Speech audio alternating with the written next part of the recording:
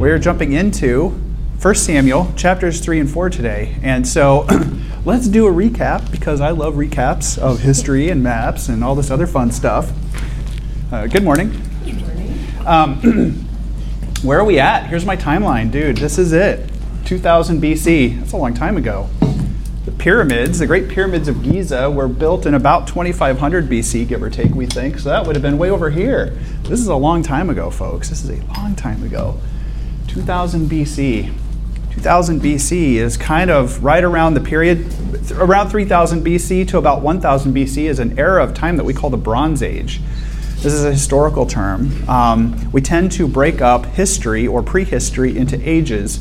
And before writing was really a big thing where historical records were written, and that's different depending on different cultures. Archaeologists break up history into periods based on the kinds of things we find, because we don't have good historical records of, today we have great historical records. You know all the presidents of the U.S., or you should know. You know all the kings and queens of England. But it wasn't always like that. And in prehistory, and prehistory means the time before history, that is, before written records were really good and really kept well, scientists break up history into periods based on what you can dig up in the ground. Things, objects, tools. And the kinds of tools that you dig up is really what kind of defines the era of prehistory. So there's all these different kinds of divisions. The Stone Age is one name, and if you say Stone Age, that probably tells you that most of the tools you dig up from that era are probably made of what? Stone. This is easy. See, I start with the easy stuff, and then we get into the, yeah, that's good. There's always a bell curve of ability in the class. So Stone Age, stone tools, stone implements, stone weapons. Then we get into a period around 3000 BC where those tools tend to start being made of metal, and the metal that was made was essentially an alloy of copper and tin. There was other kinds of alloys. You can actually have copper and arsenic, copper and zinc. But copper and tin tend to be the kind of alloy that was used to make a metal called bronze. And bronze is paradoxically a fairly hard metal combined with two very soft metals put together. So copper is a very soft metal. You couldn't really make tools out of it. It would just bend and break. Tin is the same way. It's a very flimsy, weak metal. But when you mix those together into an alloy, you make bronze. And bronze is a very hard, it's hard, not very hard, hard metal, but it's good for tools. You can make tools out of it. You can make axes, and you can make knives, and you can make weapons out of it, and you can make armor out of it. And so around 3000 BC in the Mediterranean, you start to see tools and weapons being made of bronze. That lasts until about 1000 BC, when, depending on where you are in the world, cultures start to realize and figure out how to use iron to make tools and weapons and armor and all these other things. And so in the Levant, or Palestine, the region we call Israel today, they were actually ahead of the game, folks, and they actually started to master this working of iron and, yes, steel, because when you mix iron with carbon, you make steel. They start to master this very early in history. Around 1200 BC, the Philistines, of all people, seem to have started to master this idea of ironworking. Who were the Philistines? Philistines are one of the great enemies of Israel, of the people of Israel in the Old Testament. No one's really sure exactly what the origin of the Philistines are. They seem to, potentially, and there's a lot of controversy about this, they may have been people from the Aegean region of the Mediterranean.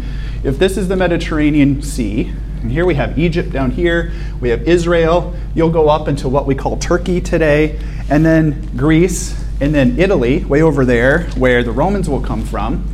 Way up in the Aegean, we think that these people that eventually be called the Philistines start. We think that that's where their origin was, and they may have even come from the island of Crete. And so Crete, which is a large island in the Aegean, it may have been that the Philistines came from there. They may have been called what's called the Sea Peoples. And so at the end of the Bronze Age, this region, what we're talking about here today, essentially the era of the Judges, there's a great collapse of civilizations. And if you were here for our Judges lectures last year, or you can go back and look at those videos from the past. We talked about this. This was a really, really key time in the history of civilization because civilization collapsed. And it collapsed for almost all of the major empires of the Mediterranean. We call that the late Bronze Age collapse. It may have been partially the result of the activity of a warlike people called the Sea Peoples. Well, we know that those Sea Peoples settled in Palestine, in the region that we call Israel, and they came to be known as Philistines. That's what's going to be important for today because we're going to talk about the Philistines. Palestine, the name Palestine, is essentially a Roman name for this region because of the Philistines who lived there. So if you talk about Palestine, it's synonymous with Israel, it's synonymous with Canaan. So where's Damascus in this map? That would be Syria, and that would be up here. Okay. Damascus, one of the oldest cities on earth, is a city, it might be the oldest city on earth. It is a city in a region that we call Syria. It was called Syria back then, it was also called Aram. So this is one of the great enemies of Israel too, was up there. So was there a specific question why you asked that? Or? Oh, I was just thinking along the lines of Damascus steel and the weapons that eventually became out of that era. Okay, very good. It's all about Forged in Fire. Yeah. I love that show. Your homework for the class, folks, is to build a forge, come back with an iron tool for next week. Yeah, no, this is great. And so just to kind of catch us up, so here's our timeline, 2000 BC, the era of the patriarchs. Remember, that's Abraham, Isaac, Jacob, Joseph. This is the period in which the Hebrews, which is an ethnic term, Hebrews settle in Egypt because of a great drought in Palestine and end up living in Egypt for almost or over 400 years.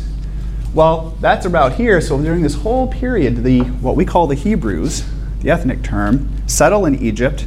But as we all know from reading our Bible, that goes south. And eventually the administration of Egypt comes into power that doesn't know them. He hates them. They start to enslave them. They treat them very poorly. And so they leave. And under Moses, they leave in what we call the Exodus and settle eventually under Joshua in the Promised Land. Promised Land is this strip of land right here in which 12 tribes of Israel settle after the Exodus, and for another 400 years essentially live as a loose confederation of tribes. There's really no centralized government. There's no king.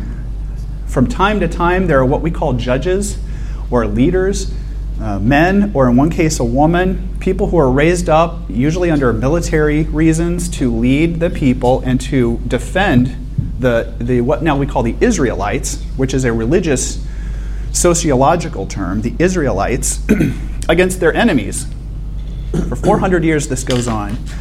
What you are reading here in the book of 1 Samuel is the end of a great era that we call the end of the era of the judges. That period of over 400 years in which corruption and infighting, and there's a civil war, folks. I mean, there's some really bad stuff. If you go back to Judges, you'll read that the people of God fall apart. This is a very tough time for them, and people have had enough, and they finally cry out and say, we want to be like our neighbors. We want to have a king. Because look how great it is in Egypt, right? They got a king and they got it all together. They have a centralized bureaucracy. Everything runs through the king. He controls all aspects of society, religious, political, cultural, economic.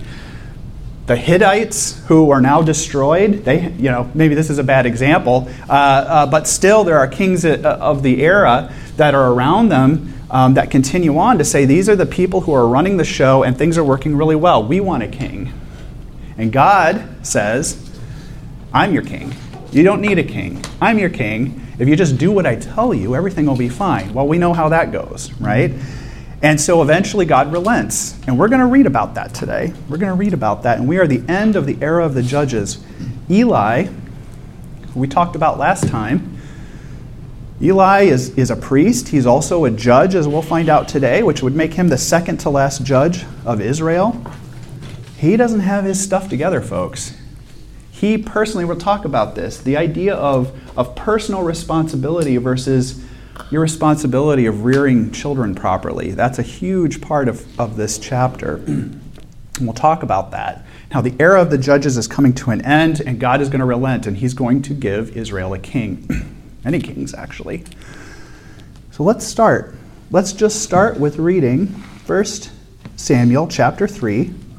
And just real quick, last time to recap, some people, some faithful people who really were commoners in Israel at the time, who weren't aristocracy, they weren't wealthy, they weren't like famous. They cry out to God. Hannah, a faithful Israelite woman, cries out to God to give her a son. She is barren. Married to Elkanah, another faithful man, we think, of God, for a son, and God decides to bring them a son, and decides to make or anoint a boy who was going to be a great leader of Israel and the last judge of Israel. His name is Samuel, and in the last chapter, he is born and he has begun to be raised, and his mom, Hannah, decides to dedicate him his whole life to God. And so after she nurses him and he's finished nursing, which in antiquity was probably around the ages of 3 to 4, it's a lot longer back then than it is now for some people. For most. Most. Decides to take him to the temple and say, Eli, I am dedicating my boy Samuel to God. Take care of him. And Eli becomes essentially the adopted son of Eli, if you want to call it that. Eli raises him. He is associated with the tabernacle or temple, and he is growing and in stature and in wisdom. And his parents may see him once a year. His mom might come and see him once a year, and that's it. And so he is a very special boy that we're going to read about more today. Chapter 3, and let's read verses 1 to 21. Actually, we're going to read 3, 1 to 4, 1. Who can read that for me? I can do that. Thank you, sir. Now the young man Samuel was ministering to the Lord under Eli, and the word of the Lord was rare in those days. There was no frequent vision. At that time Eli, whose eyesight had begun to grow dim, so that he could not see, was lying down in his own place. The lamp of God had not yet gone out, and Samuel was lying down in the temple of the Lord, where the ark of God was. Then the Lord called Samuel and said, Here I am, and ran to Eli and said, Here I am, for you called me. But he said, I did not call. Lie down again. So he went and lay down. And the Lord called again, Samuel. And Samuel arose and went to Eli and said, Here I am, for you called me. But he said, I did not call, my son. Lie down again. Now Samuel did not know the Lord, and did not yet know the Lord, and the word of the Lord had not yet been revealed to him. And the Lord called Samuel again the third time, and he arose and went to Eli and said, Here I am, for you called me. Then Eli perceived that the Lord, who was calling a young man, therefore Eli said to Samuel, Go lie down, and if he calls you, you shall say, Speak, Lord, for your servant hears. So Samuel went to lay down in his place. And the Lord came and stood, calling at other times, Samuel, Samuel. And Samuel said, Speak, for your servant hears. Then the Lord said to Samuel, Behold, I am about to do a thing in Israel, at which the 2 ears of everyone who hears it will tingle. On that day I will fulfill against Eli all that I have spoken concerning his house, from beginning to end. And I declare to him that I am about to punish his house forever for the iniquity that he knew, because his sons were blaspheming God, and he did not restrain them. Therefore I swear to the house of Eli that the iniquity of Eli's house shall not be atoned for the sacrifice or offering forever. Samuel lay down until morning. Then he opened the doors of the house of the Lord. And Samuel was afraid to tell the vision to Eli.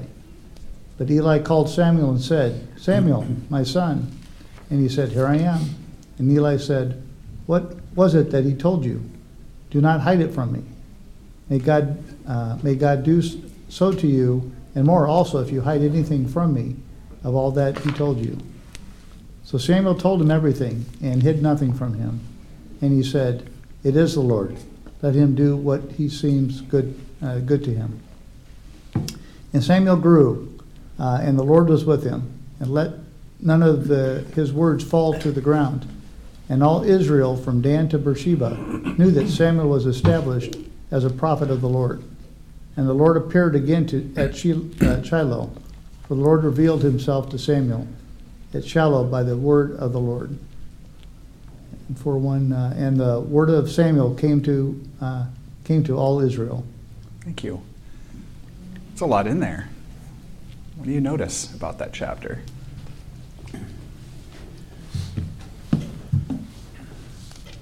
I guess I'll say something.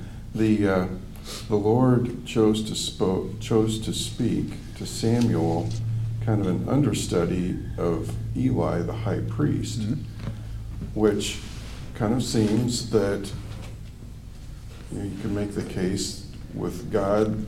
The hierarchy isn't based on social status, but on faith and a willingness to listen to God. I love that. And so Samuel, of course, received the message from God and not Eli. And to take that a little further, what do you notice about Eli's reaction? Is he so tuned in to what God wants that immediately recognizes this is probably God talking to Samuel? Of course not. Yeah. He's tone deaf spiritually. Why is God going to punish Eli's children? We need to recap that. That's important. They were doing bad things. You're doing bad things. For the sake of the children in the room, bad things. It was very sinful, detestable practices that were going on associated with the tabernacle or temple of God. Dude, you don't do that. Like, it's one thing if you're a commoner and you're sinning and it's terrible. But this is a whole different deal, and it kind of gets at this thing about leaders. Leaders in the church, leaders of God. You're held to a higher standard, no doubt. And although Eli seems to be someone who seems to think his heart is in the right place, and it probably is to some degree, he has done a horrible job raising his children. And his sons are now engaging in terrible practices associated with the tabernacle itself. Probably a good lesson for us today that if you're a leader in the church, you better, obviously the Bible is pretty clear in many of the Gospels that to be a leader in the church, you have to have your own house in order. Yep. Well, here's a case example of why that is, and the distractions and other problems that how do you expect to lead the people of God if you've got your sons running around doing what they were doing in the most holy of places. Yep. So, the part you can talk about is that they were, they had so much pride that they were, God hates when people are prideful. It seems like it's pretty clear, over and over again. But, that they thought that they could take whatever meat they wanted from the sacrifices. And, God was very clear about this is the meat you could have because that's what you are allowed. But they were like, no, we're, God-like. We're the high priest. We can. And if you're listening to this and you're like, meat, well, who cares about meat? Well, the point is that there were some very specific laws written in the first 5 books of the Old Testament, which they knew, that said, here's the way that you live and conduct your life if you're a priest. And there were cases in which those were violated. So, which they also asked for. Yes. They demanded that they get some guidelines to live by, and then, tell me how to live, and then I'm not never mind. How many of us ask for advice, and then when we hear what we don't want to hear, we're like, nah. Now, when you're that person and you've been asked for your opinion, and you give it, and the receiver is like, nah, how does that make you feel? You're like, well, you asked my opinion. Don't ask again. That's it. It's like, well, fine, don't ask me again. Okay, moving on. So let's talk about the tabernacle. What was the tabernacle? Where God dwelled. Where God dwelled. Folks, now if you're a Christian, this is weird. If, really, to some degree, the great faiths of the world, Islam, Judaism, and Christianity, see this as a little odd because we understand that God or Yahweh now, today, doesn't dwell in a single place on the planet. But if you're a Hindu, or you're maybe a Buddhist, or a Taoist, or a Shintoist, or something like that, this makes a little more sense to you. In antiquity, this made a lot of sense to a lot of people. Why? And it gets at this idea of people thought gods, plural, dwelled on earth from time to time. Now, they had their heavenly realm, and they had their earthly abodes. And in a lot of cases, the god would dwell wherever you did as long as you had an idol of that god. That idol represented the god. So people would make physical representations of the god out of clay or stone or metal or wood and keep that with them. And to them, they thought that god was there. That was a representation of that god. So they would put that god on a pedestal in their home and pray to it. They would take it with them into battle. This was very common. And it also was common, the idea, especially in this late Bronze Age period, of regional gods. Gods that were associated specifically with a particular place on earth. So there were, the thinking that certain gods would live in your hometown. Your hometown might be a place where certain gods might dwell. And if you go from one hometown to the next, that god didn't have as much power in that other place, because it wasn't his abode, right? If I were, let's say I was in Beersheba, and I'm just making this up. Let's say I was a Canaanite and I was in the town of Beersheba, and I decided to go to Jabus. Well, there would be different gods in Jabus than Beersheba. And then let's say the Philistine cities of like Ashdod and Escalon and stuff like that, those would be different gods there, like Dagon. We'll talk about Dagon here in a minute. The idea is that you don't have any power here. Your God doesn't have any power here because our gods are stronger. Okay, so think about that as you're thinking about this. Yahweh, who revealed himself, who we call Father God, Jehovah, revealed himself to the Israelites and said, I am going to, first of all, I made the whole world, so the whole world is mine. There's no such thing as regionalism. There are no other gods. That's all baloney. I made the whole earth, and the whole earth is mine. However, because I have chosen you, the Israelites, out of all the people of the earth, I have decided that I will come down and commune with you in a single place regularly, that you are going to call the tabernacle or temple. Tabernacle is a tent. It was a mobile structure erected during the Exodus and kept during the entire period of the Judges, which probably became a somewhat more permanent structure. It wasn't probably a tent for very long. It was probably reinforced. At some point it had doors, we know that. So some physical structures were built. It represented the abode of God in heaven. This is an important one.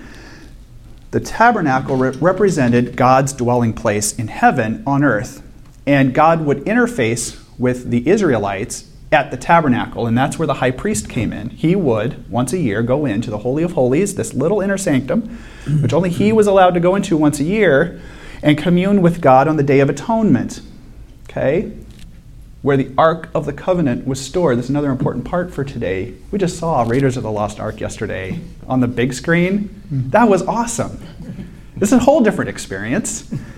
And it's wonderful. And I'm sitting there, and poor Laura, and they're like, Shishak invaded in 980 BC. And I'm like, no, it was 918. She has to listen to this, right? So bless her heart.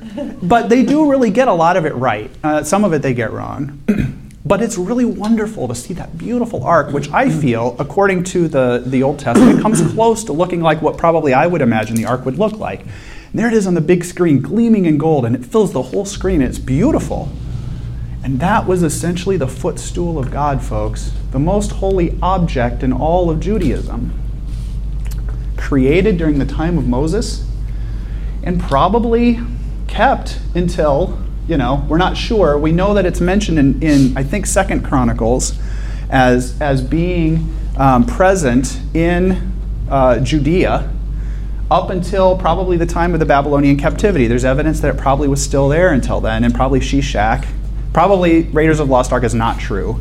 That Shishak probably did not take the ark back with him. But we know almost certainly that it didn't exist after 586. It's never referred to again. And there's no evidence that we have that it was there after the exile. But long story short this is the meeting place of God, the footstool of God.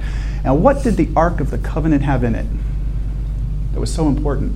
The The law. Commandments. The 10 Commandments. The 10 Commandments, the Decalogue, right?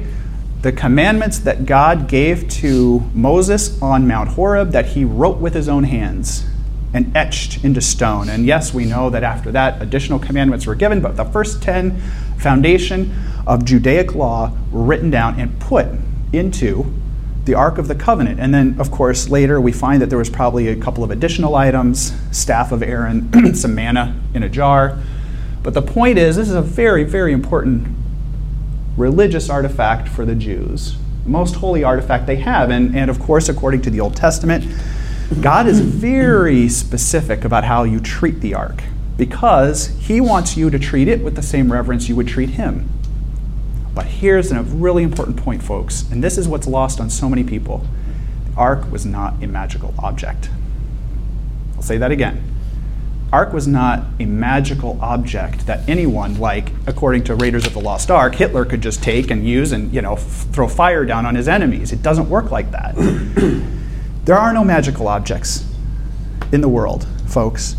The only reason the ark was special is because God said it was special. It was built by humans and maintained by humans. The only reason that certain events, powerful events, happened associated with the ark is because God intervened. And he wanted humans to respect the ark as a model for respecting him. The ark itself, folks, had no power on its own. If we had the Ark of the Covenant sitting here, wouldn't that be kind of cool? Sitting in our room today. I couldn't just pick up the ark and take it with me, and wherever I went, people would, all my enemies would die and perish in flame, and this and that. No. The point is, God decides when and how he acts in this world. It's just kind of like the Holy Spirit. You can't control the Holy Spirit, folks. You have no power to say, I have this water, or I have this magic wand, and I can just wield it, right? In the name of the Holy Spirit, may fire come down upon you. It doesn't work like that. God is the source of all of the power of the Old Testament and the New Testament. So now, with that being said, we're going to learn just how wrong the Israelites were themselves in thinking this was a magical object. And that the point of it is not that it is powerful, but that God is powerful and gives it power because he chooses. Okay. Go ahead. I found it interesting in that chapter 3 there that, first of all, that Eli was eager to hear what God said. Why do you think he was eager? And knew that it was, kind of going to come against him. Yeah. But went ahead and said, but say it all, otherwise that's going to happen to you. And then, after that, it says that all of Israel from Dan even to Beersheba knew that Samuel was confirmed to be the prophet of the Lord. Somebody got the word out. Yeah. So it had to have been Eli that spread the word. So he was at least respected still. And I just kind of found that interesting because I'm sitting here with this, I've condemned Eli for his whatever lack of parenting. Yet he was still respected and enough that everybody knew that when he said God spoke to Samuel and Samuel's the guy, everybody said, okay. Not just respected, and we'll talk about that in a minute because he continues to sit at the gates of the city to provide counsel, and people are still seeking it. But he continues to do the will of God. He accepts it. He accepts the fact that God is going to prune his family because of what he's done. And yet, he doesn't throw it all away, does he? He doesn't throw it all away. He continues on. Boy, that's a convicting thing for me. When God has told me I'm wrong and he's gonna prune something, but I still say, you're right, God, you're right, I'm wrong. That's hard to do, isn't it? Kind of reminds me of Hezekiah, though. Okay. Because, God says, hey, a whole bunch of bad stuff's going to happen, but I'm not going to have it happen in your lifetime because you followed me. This is a good one. He goes away happy because he's like, well, I'm going to be all right. My son's probably going to go get carried off to Babylon, but at least during my lifetime is fine. And who does he raise as a son? The most wicked king in all of Judean history, Manasseh. His son Manasseh is the most wicked king in history. It's funny how that works. So I kind of feel like that's kind of Eli's thing is well, it's not happening to me. My sons are going to die, which sucks. But I'm good. So, I'm There's good. probably part of him that's sitting here thinking, these sons of mine who would never listen to me, they're finally going to get theirs. Could be. I've been telling you guys, don't do this. Now you're going to see why. I mean, I hate to say it, folks, but your kids are not robots. Anyone who has children knows they are not robots. Now, you are 50% responsible for their character and their upbringing. They are also responsible for it. You could do everything right, and they could choose the wrong path. I mean, that's just the truth of human nature. And anyone who says otherwise is dead wrong. You do everything you possibly can to raise your children to be God-fearing, Bible-knowing disciples of Jesus. But in the end, they have free will just like you did when you chose to follow Jesus. And maybe you weren't raised very well, or maybe you were raised great and there's still issues. Sometimes But it happens. Go ahead, sweetheart. Sometimes things that you tell your kids when they're growing up comes back to haunt you when they're grown. We had a birthday party, surprise birthday party for my daughter, and I got a ride to the church building where the party was at, and I called her and I said, "Can you come get me?" She said, "What are you doing there?" I said, been playing games, game night." And she said, "Okay." But then later she told me, she said, "I almost told you no because you always told us don't leave home unless you know you got a way back." Nice.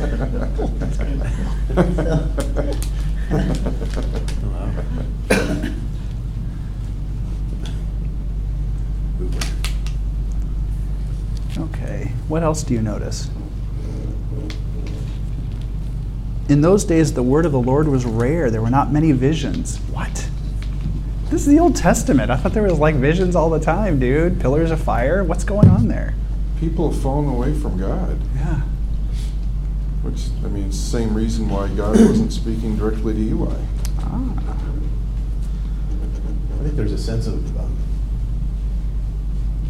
I might be going down a different road here a little bit, but when I expect to see God move in my life, that's when I see it.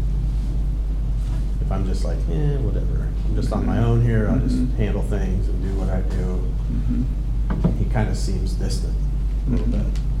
But when I anticipate it, when I have an expectancy of it, that God is going to show up for me, he shows up for me.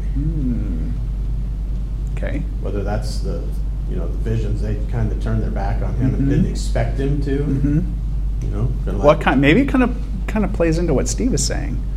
I mean, the prophet has to be receptive to hear the word that he's going to preach, right?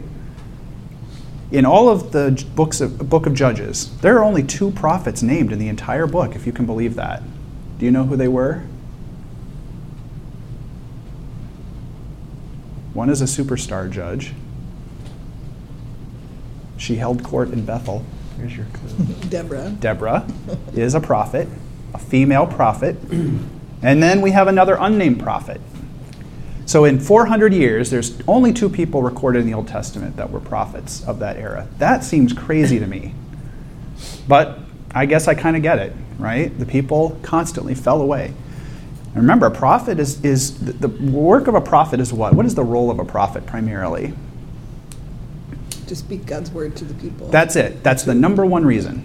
Speak God's word to the people, whether it jives with what I want to hear or not.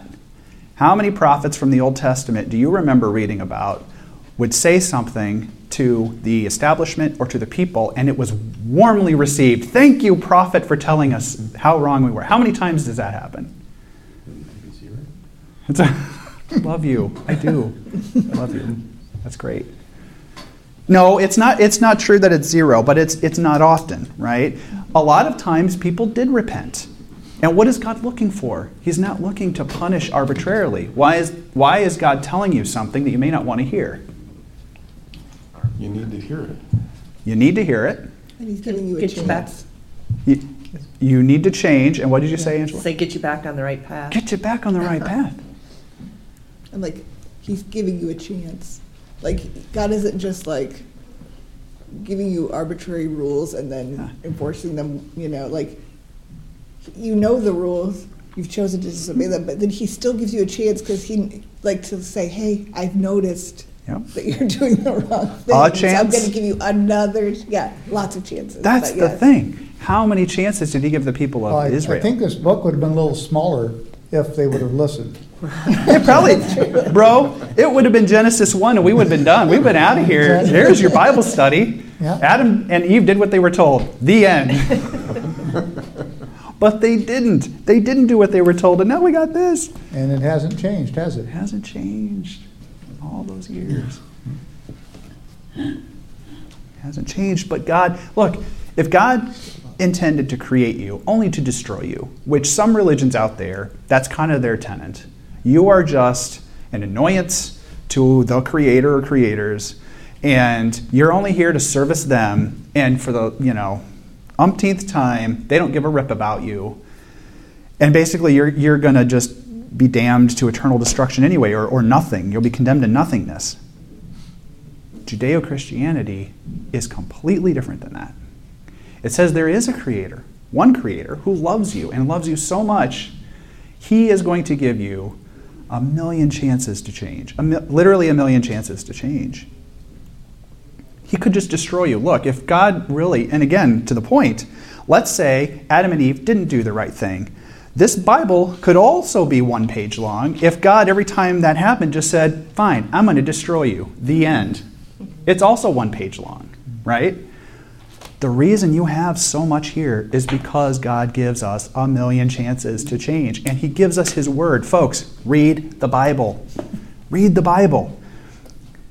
It's all of the ways that God says this is the way you can have a great life and have a great relationship with me and have an eternity with me in paradise. It's the guidebook. It's the cure for your disease. Look, if, not to bring up a current event, if COVID, it was as easy as just reading and accepting that Jesus loves you and you would be cured of something called COVID, how many people do you think would want to do that? Well, there's probably a lot of people. Oh, I just have to accept that Jesus is my eternal Savior and I will not die of COVID. Now, that's not true. Don't get me wrong there. I'm just saying, a terminal disease that is going to condemn you to death for all eternity, if all you have to do is believe that Jesus is who he says he is, you would be cured of that? Sign me up, folks. Sign me up. And yet Jesus knows that. He would know. He said it in there somewhere in the Bible that he knows men's hearts like they were filled up, and that's why they followed him. He said something to that effect. I can't remember how he put it.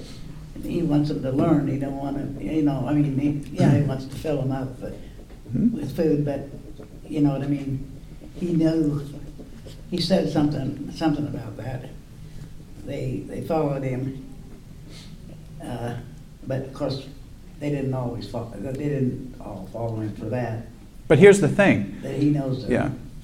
Jesus says, well, you could cynically say, well, then people always reject him. That's not true. A lot of people, it takes years to figure out that Jesus is who he says he is. How many people, the very first time they heard about Jesus, accepted it right away? It happens. It's not often. Sometimes it takes a long time. And how many people, once accepting Jesus and the gift that he has, are on the straight and narrow right away? No, I'm not. I'm still trying. God gives us 1,000,000 chances. How awesome is that? And that's what this whole collection, anthology of books called the Bible is all about. Well, it's a great illustration of why God created humankind. Okay. He didn't just want a large choir in heaven to sing praises. Mm-hmm. He wanted beings made in his image to choose to follow him, to have the faith.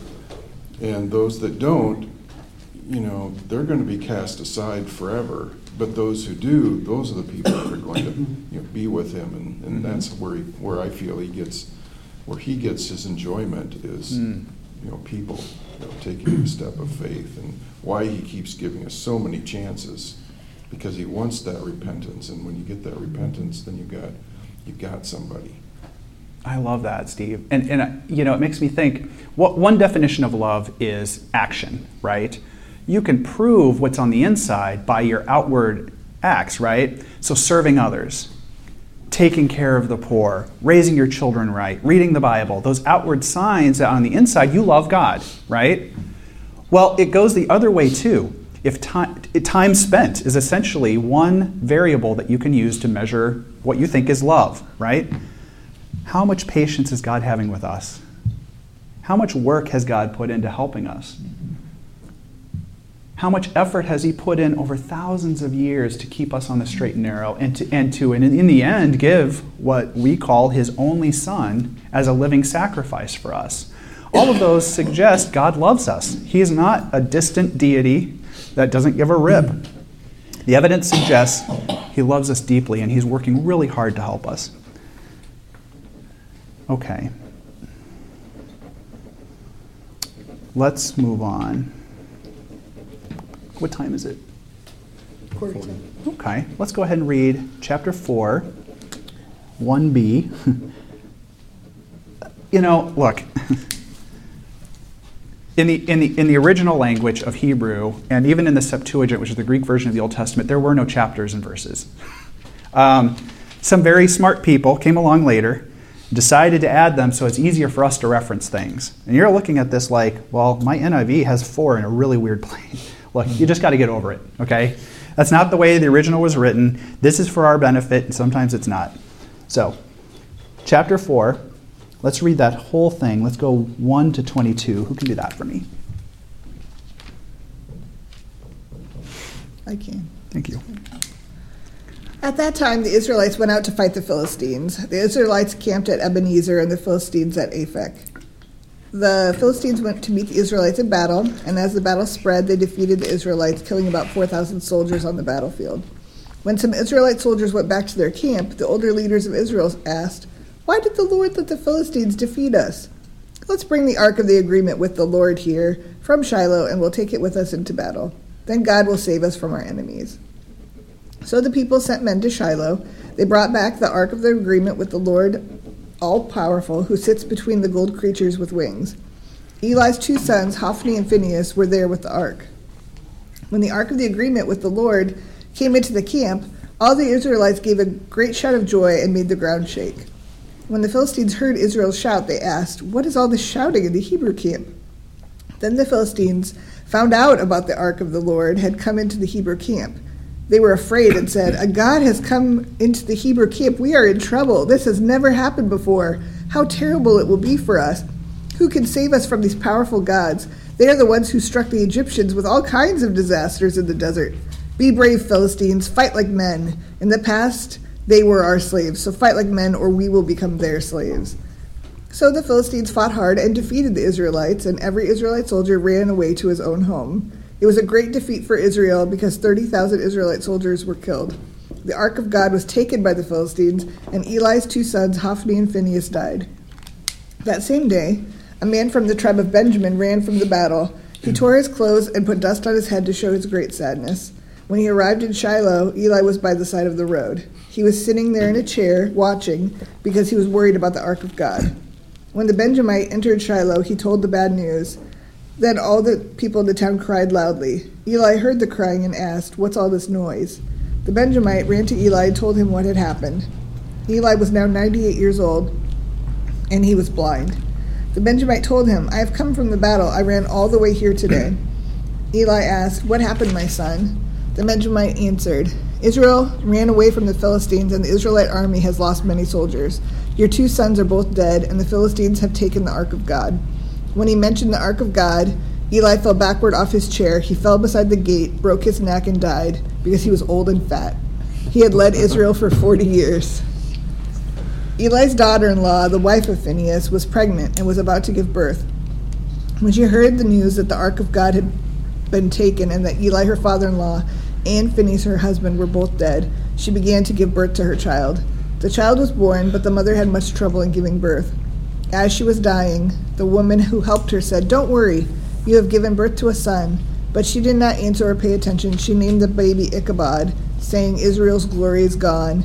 And she said this because the Ark of God had been taken and her father-in-law and husband were dead.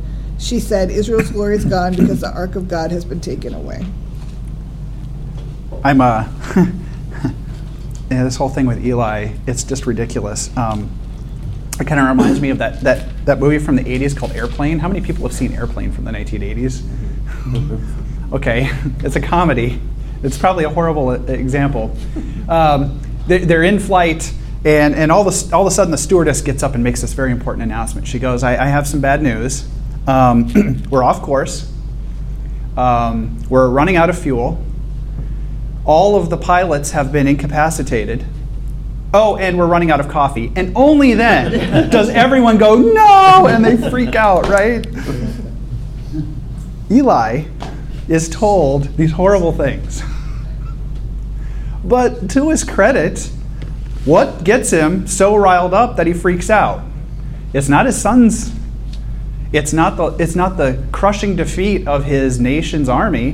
What is it? It's the Ark of the Covenant being taken. You took the most important thing to God and to us.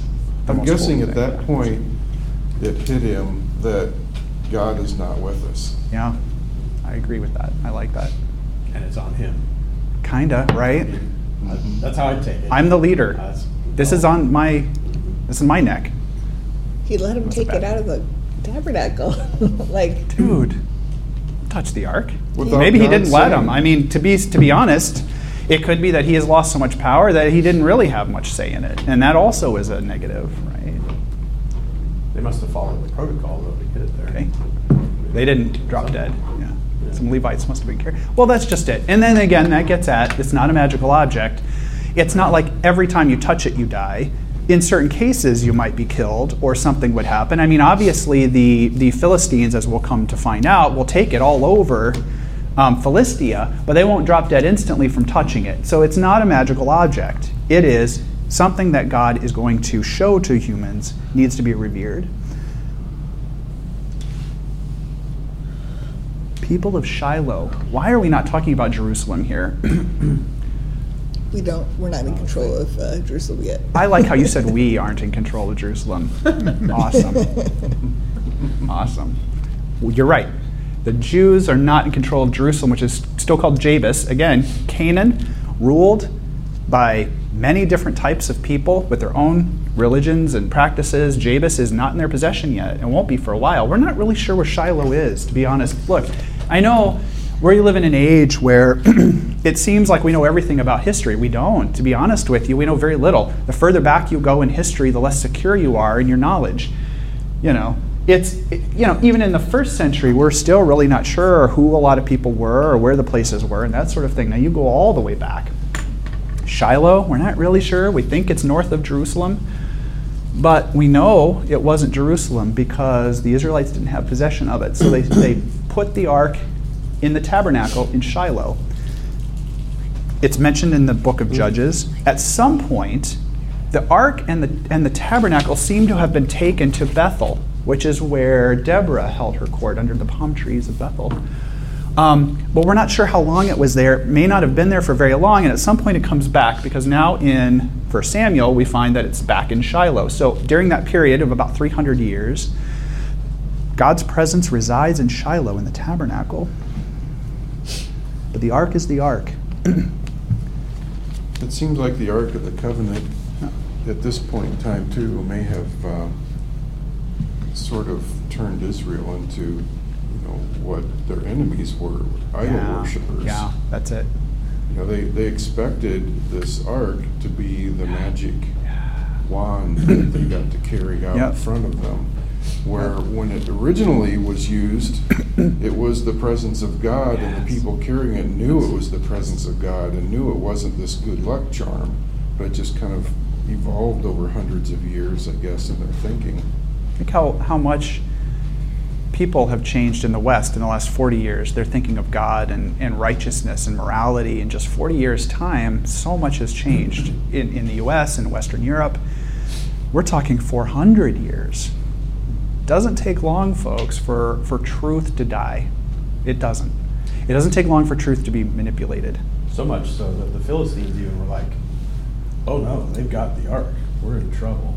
Isn't that something? Isn't that something? They had heard of it. Yeah. They upped their game. They're like, okay, now we're really against it, so we better step up. And it kind of makes me think about what's going on in the world today. The enemy of God is upping his game. Yep. Because it's not getting easier. That's it.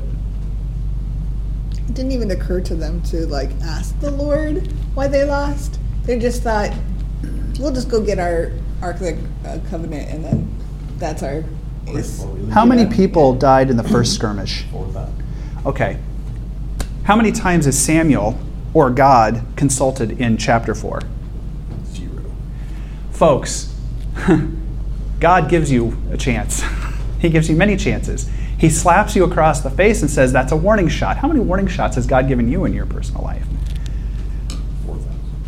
4,000. That 4,000, that was a warning shot, folks. That was a warning shot to say, you got everything wrong. You need to repent. You need to admit you were wrong. You need to come back to truth, and I will make everything okay. But you got to come to me. You got to ask me for input. Well, they thought they were making it too. Bring him to them. Bring him the ark. And that's where I think truth gets perverted, right? Because if you look at, and I can see, you can see how they were thinking. Well, the ark in the past has been this magical thing, and we can use it to show the power of our God. But they also forgot that in the past, it was repentance that brought you back with righteousness. It was prayer to God. It was seeking counsel from righteous men or women. And none of that is apparent here. So while they seem to have pieces of it, they're missing a lot of the other picture. Like they're missing the point where God said to Joshua, carry the ark in front of you as you march around the city of Jericho. You know, like God, it was God directed. And they just remember the part where, oh, well, the ark went in front of us, and that's the part they remember. Or like, well, we crossed the Jordan River, the ark went in front of us, and the river parted. Yeah. They just don't remember that God said, ooh, this go is really good. Into the river this way, you know. In the spiritual realm, God does it always the same. But in the physical realm, he changes it every single time. As we look back through even Jesus, when he was healing people, every single time it was a different physical way that he was healing. He didn't spit in dirt and rub it in every man's eyes to heal the blindness. He changed it up. God changed up the physical way things happen to keep our eyes on the spiritual side. That's it.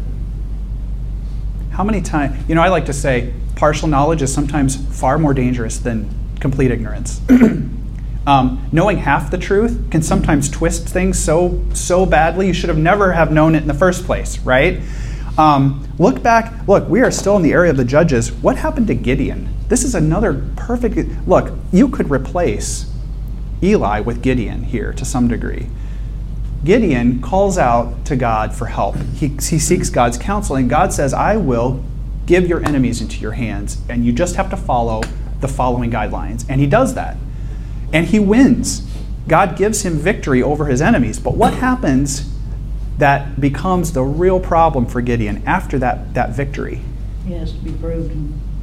Say it again? He has to be proved, have it proved to him. That's after that. So after he has it proved, and to his credit, he tested God, and God responded patiently, but he gives Gideon victory over his enemies.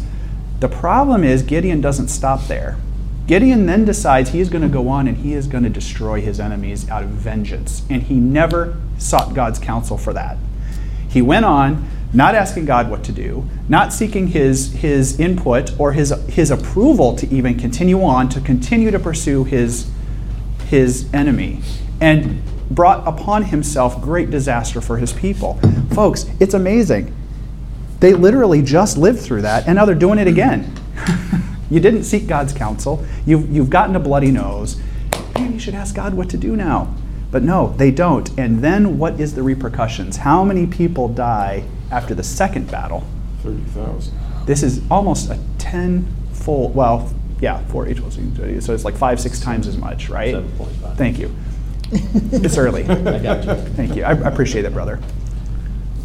Of magnitude, a huge increase. God gives you bloody noses or smacks or scratches to let you know, get back on track, you're not going the right way. You can choose to continue to ignore that, and what's going to happen? God may not be the one who punishes you. Your own actions might get you into plenty of trouble on your own. And I tell people, look, you can blame Satan, you can blame God, you can blame anyone. Your own actions can get you in a lot of trouble. Well, we think we're doing God a favor by just kind of taking it. I'll just take it into my own hands here. Yeah. I'm not going to bug you with this. That's exactly this. I got this. Yeah. I got this. God's like, no, you don't. I mean, the serpent said, oh, well, he knows if you eat the fruit, you'll be just like him. Yeah. Oh, well, I got this then. A twisting of truth. Look, gosh, this is how it works. The worst sin of all is twisting truth and righteousness. It's not a blatant lie. It's easy to lie to someone completely blatantly and they'll never believe you. But if you twist truth and turn truth and take pieces of truth, it's so much easier to corrupt and destroy. The ark is taken. Now, if you are an Israelite and you have just heard that your ark has now been taken, what are you going to think? What are you going to think? It's over, bro. It's over. It's over. But thankfully, they have Samuel to speak some truth to them. And look at this. Yeah. Even Phinehas's wife has this son, and she's dying in childbirth. Their last dying act is to name her son, Ichabod. No glory. Or where is the glory? Where is the glory? The glory of God is departed from Israel. Now, sometimes it takes a real serious incident to kind of get people back on track. It is thought that Shiloh is destroyed completely soon after this because it is not mentioned again. And I believe it's 1st or 2nd Kings. No, it's Jeremiah, in which Jeremiah reveals that long in the past Shiloh had been destroyed. And by the time of Jeremiah, it's utter ruins. So here you have a people who have completely abandoned God. They have lost their holy city, right? I mean, this is kind of on par with Jerusalem being destroyed hundreds of years later. The great object of veneration, the ark, is taken. Who knows what happened to the tabernacle? It's possible that it was destroyed. It's also possible that they kind of got their crap together and got it out of there before the Philistines showed up. This is a real dark time. What else do I want to talk about? I find it interesting. Yeah. She said that she called the boy Ichabod because the glory of God has departed from Israel, but also because of her father-in-law and husband. So I don't know if that refers to, in her mind, like all the great people are gone. Not only God's gone, but my status in life. And I mean, there was some sense of she had it made, right? Because she was right part of that family. Right. And that's over. That's over now. All right. Any final thoughts? I hate leaving on a dark point. Next week, it's a heist story. It's funny. I mean, you have to admit that the ark's sojourn through Philistia is kind of a comical one, really. So join us for that. But I think we're getting at this point, which is we're finally reaching the bottom. And I think we're really reaching the bottom. If you read Judges, and you read over and over again the accounts of the people turning away from God, horrible things happen to them. They repent. They get back in the right path, and God saves them from their enemies. I think you've seen here now, we've reached the absolute bottom that we can reach. There really is nowhere further to go here. And probably this is the breaking point at which pretty much everyone in society said, we got to do something different because things are not right. Things are completely broken. Now, how bad is it you have to get to that point? Right? 400 and some years, over 400 years are spent with God giving us, the people of Israel, chances to repent, to get back on track. Folks, there's nowhere to go but down. You keep getting worse and worse and worse and worse. Eventually there is a bottom. You don't want to reach it. The Hebrews, the Israelites, have reached it. And so you will see now a complete restructuring of the Israelite nation. It will be completely restructured. Philosophically, spiritually, geographically will be restructured. And of course, culturally, they will finally say, we've had enough, we need a king. This isn't working anymore. We need a strong central government that can rule and can put everything back together. And as we'll see through the books of 1st and 2nd Samuel, that is a spectacular success. That is a spectacular success. The people get their act together. God gives them what they ask for. And the period of the united monarchy First, Saul will be anointed, and we'll get to that. Then King David will be anointed, both by Samuel, the last judge of Israel. This will be the most successful and prosperous time in the history of Israel. Okay, so join us next week for more. Thank you.